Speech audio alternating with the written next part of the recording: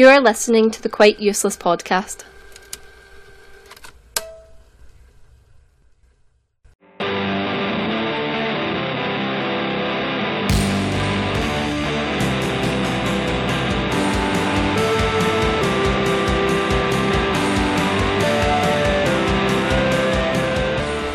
We are now joined by Wendy Woolfson, a storyteller, counsellor and facilitator of Out of Harm, which is a new multidisciplinary art project being shown in Glasgow this week that mixes film and photography and storytelling to share young people's experiences of self-harm. Hello, Wendy. Hi. How are you doing? Good, thank you for having me. When me and Erin were talking about sort of you coming on the podcast and stuff, Erin shared a very interesting fact about the name Wendy. Would you like to? You probably know it, seeing as it's your name. Yeah. It was made for Peter Pan, the story. That's what it was made for. It wasn't a name before Peter Pan. Yeah. That was my fact. Indeed. Apparently the name comes from J.M. Barrie had a wee friend, I forget her name, 6-year-old girl, and she used to call him her Fwendy. Yeah. You're my Fwendy. And he took the name Wendy from that. So the story goes. Okay. Oh, that's cute. I've looked it up on Wikipedia before this interview, and yeah, that's the case. I also found out that the name Gary was first used by Gary Cooper. Oh, right. It wasn't his name, he was Paul Cooper or something, right. And he adopted Gary Cooper because his agent lived in Gary, Indiana. That was the first time it was used as a given name. Oh, how interesting. Didn't know that. Yeah, right. Did you think of Gary? Like, there's always been Garys. Yeah. Names are weird though. Yeah, So you should check out your own names. Do you know the origins of your... my name means Ireland. So Does it? yeah, Erin. it just means Ireland. Ah, right. And you've got a really interesting middle name. Yes, Hepzibah. Hepzibah Or Hefzibah. Right. Where does that come from? It's Hebrew and it means my delight is in her. Oh wow, that's beautiful. It's a character in the Bible, isn't it? It's a woman. Yeah, it's in the Bible. Yeah. So I'm also in the Bible. Thank you. I feature quite heavily as a river, and my name actually means flowing down in Hebrew, which of course makes sense. Right. Yeah. Wow. But we're not here to talk about names. We're here to talk about Out of Harm, which is a new project that you've been developing over the past few weeks. So, how would you describe the project? The project is about exploring self-harm. So the purpose of it was to provide a space and an opportunity for people to share their own experiences around self-harm, whatever shape or form that took. Not necessarily for people who have self-harmed or are currently self-harming, but maybe they know somebody who's self-harmed.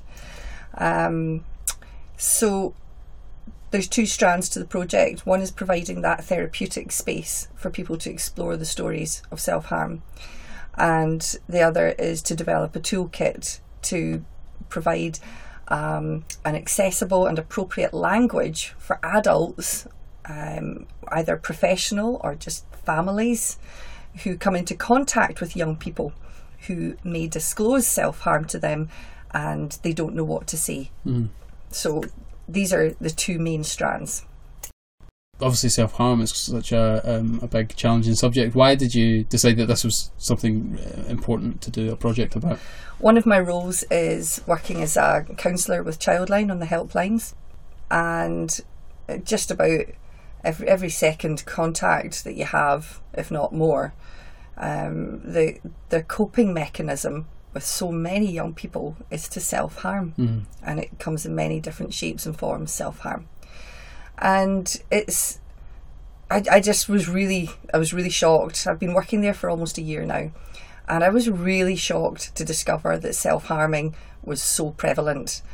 I work as a therapeutic storyteller, and I started to put two and two together, but the main trigger for me was actually talking to a GP back in April, and he found out I worked at Childline. He said, "What do you do when young people disclose about self-harm? How do you deal with that? Because I don't know what to do."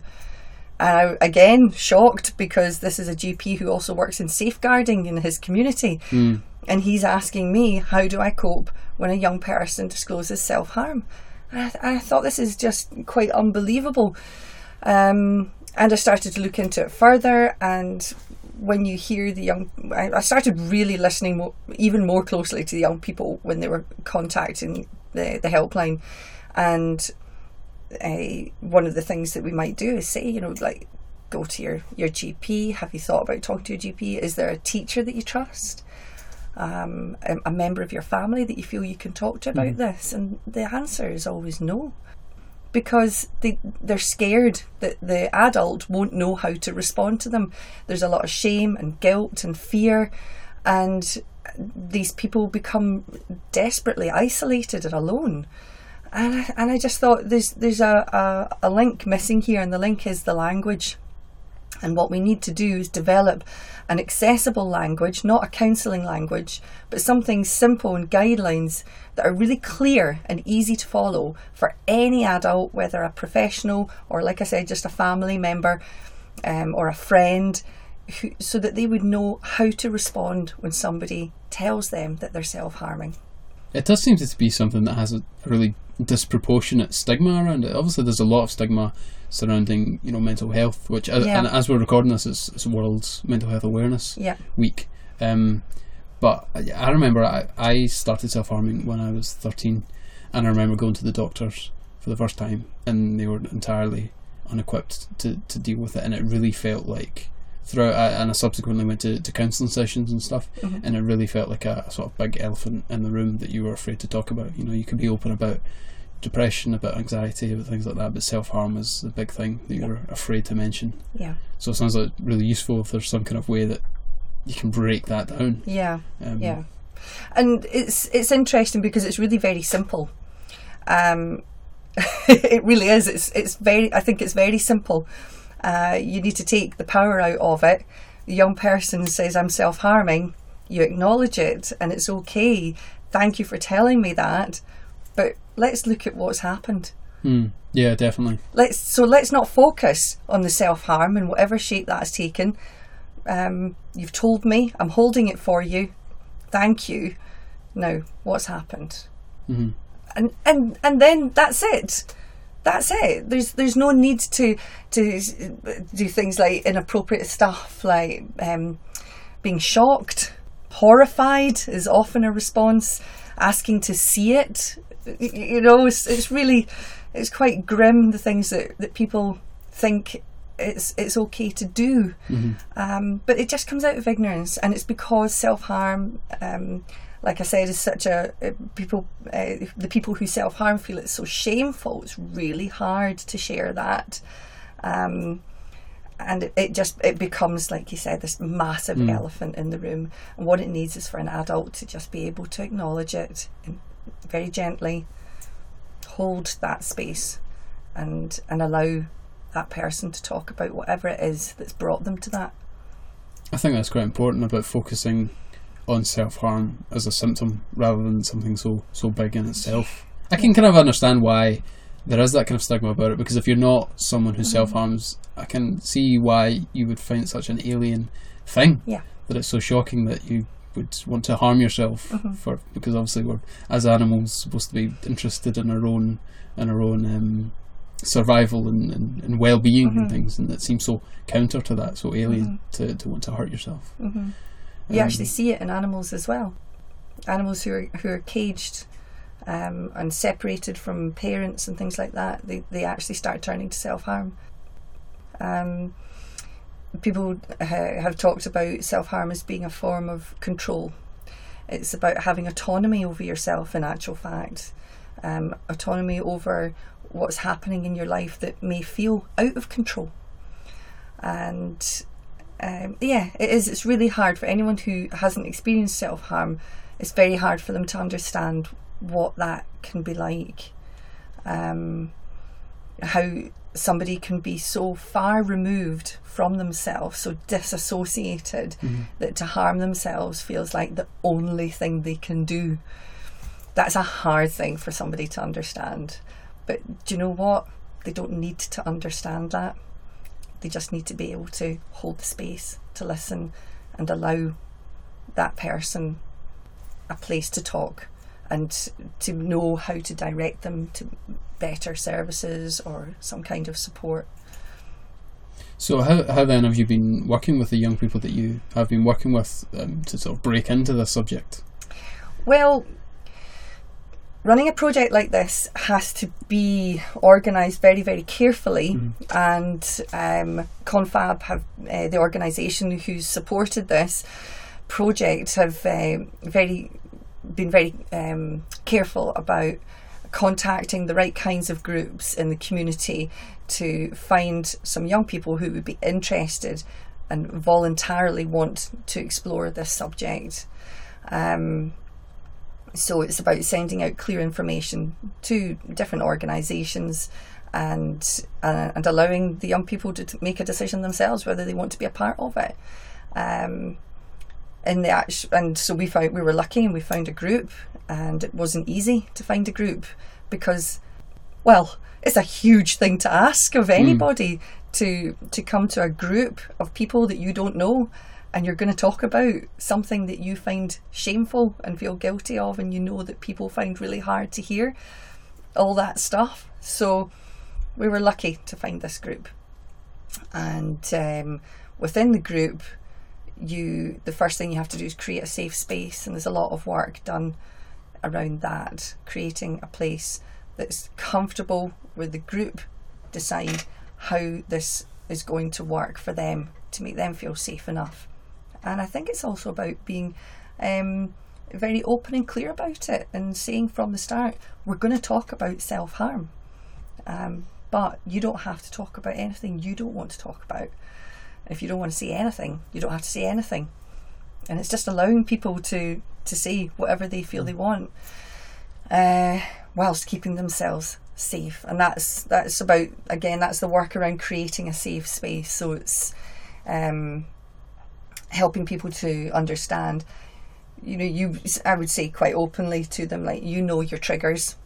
So when we're talking, make sure that you keep yourself safe by not talking about things that are going to be triggering for you, because we don't want people to leave the group feeling awful. We want the opposite. I'm very experienced in doing that and in creating these kinds of safe spaces, and the feedback from the group has been phenomenal. They've really loved it, and they've got a sense of empathy from each other. None of them have ever talked about their self-harm with somebody of a similar age before. They found that really helpful. It's been a very privileged experience for me to be able to sit in the room and hold that space and allow them to tell their stories and give that time to them. It's been pretty amazing. I think they've been very courageous to do it. I imagine it must be a sort of remarkable experience because self-harm is something that, as you said, can be so isolating. And to be able to connect with other people through art, it must be a really valuable experience. Yeah. You said that you sort of bring in folk tales in the work. How did you sort of intertwine that with the theme of self-harm? So we entered upon this as the hero's journey. So looking at the hero's tale, I brought stories of resilience and hope and courage, and I would tell a story and then just allow some space to reflect on the themes in that story. And so the group just started to talk about how they felt, what did that story mean to them, did it resonate in any way, and you just open up discussions around it. How long did you spend working with the group ahead of the performance? We've had 7 sessions. It was meant to be 8, but we couldn't manage the 8th one, unfortunately. And I'm hoping that we'll be able to meet again after the events. We'll meet again to have a kind of debrief in a couple of weeks' time, and just see how the group are. I know that they're really sad to be leaving and that they want the work to continue. So I think having a debriefing session will be really good. And part of the work with the group as well has been about asking them what they think around the subject of language what they think would have been helpful for somebody to ask them, or a type of approach, things that weren't helpful, what they would like to see happen, what would the toolkit look like for them. And that's because the toolkit's not developed yet, that's in the process just now. So the purpose of the workshops as well is to help develop that toolkit. So what will the process look like, post the events that you're having this week? How will the toolkit continue to develop? Well, I'm working with an artist, Josie Vallely, and she's been doing a lot of research on self-harm and pulling tons of information together. And we've had meetings with different organisations to get their feedback, and we'll be continuing with that process. Basically, we meet up and we talk about the language, and we look at what the toolkit's going to look like, because it's going to be something that's compact that you could keep in your wallet or your purse. Okay. Something small, kind of fold out credit card sized thing that will be long, and just what are the questions and statements that we can put on there, so that it's just mapped out. It's the words that need to come out of your mouth when somebody says, I'm self-harming, I don't know what to do. And, bingo, there's the words just come out because you've got them there, and it's entirely appropriate to open up the toolkit and say, right, and to read it, because those words are going to be the right words. The toolkit, though, will also contain information for the young person about what they might want to say, how to disclose. Yeah, of course, it's something that's very hard to bring up. Yeah, what that might feel like, where they might want to do it, to think about that, not just blurting it out in front of somebody, but being a bit more prepared before you do it. I think that's really, really good. Like, I had a friend who self-harmed, and then she told me, but we were pretty young at the time, probably 14, so you didn't know how to deal with it, and I didn't really know how to help her, but I did what I could to help her, and she would phone me if she needed me and stuff like that. But even in school, when they would talk about it in classes like PSE and stuff like that, they don't really tell you anything, they just kind of skim over it and then move on.